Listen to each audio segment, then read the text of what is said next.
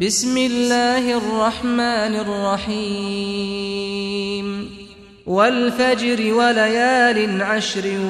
والشفع والوتر والليل إذا يسر هل في ذلك قسم لذي حجر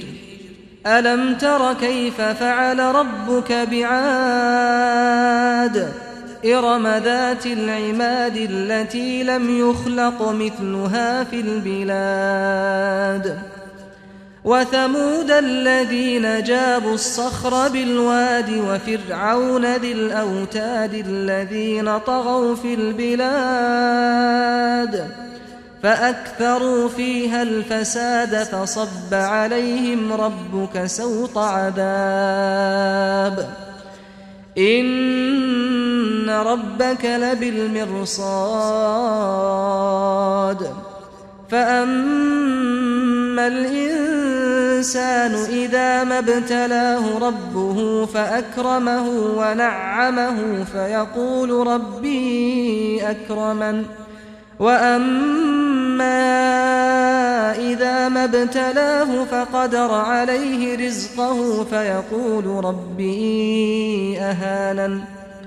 كلا بل لا تكرمون اليتيم ولا تحاضون على طعام المسكين وتأكلون التراث أكلا لما وتحبون المال حبا جما كلا إذا دكت الأرض دكا دكا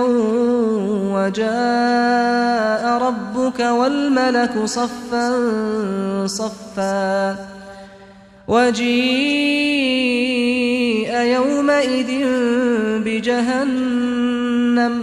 يومئذ يتذكر الإنسان وأنى له الذكرى يقول يا ليتني قدمت لحياتي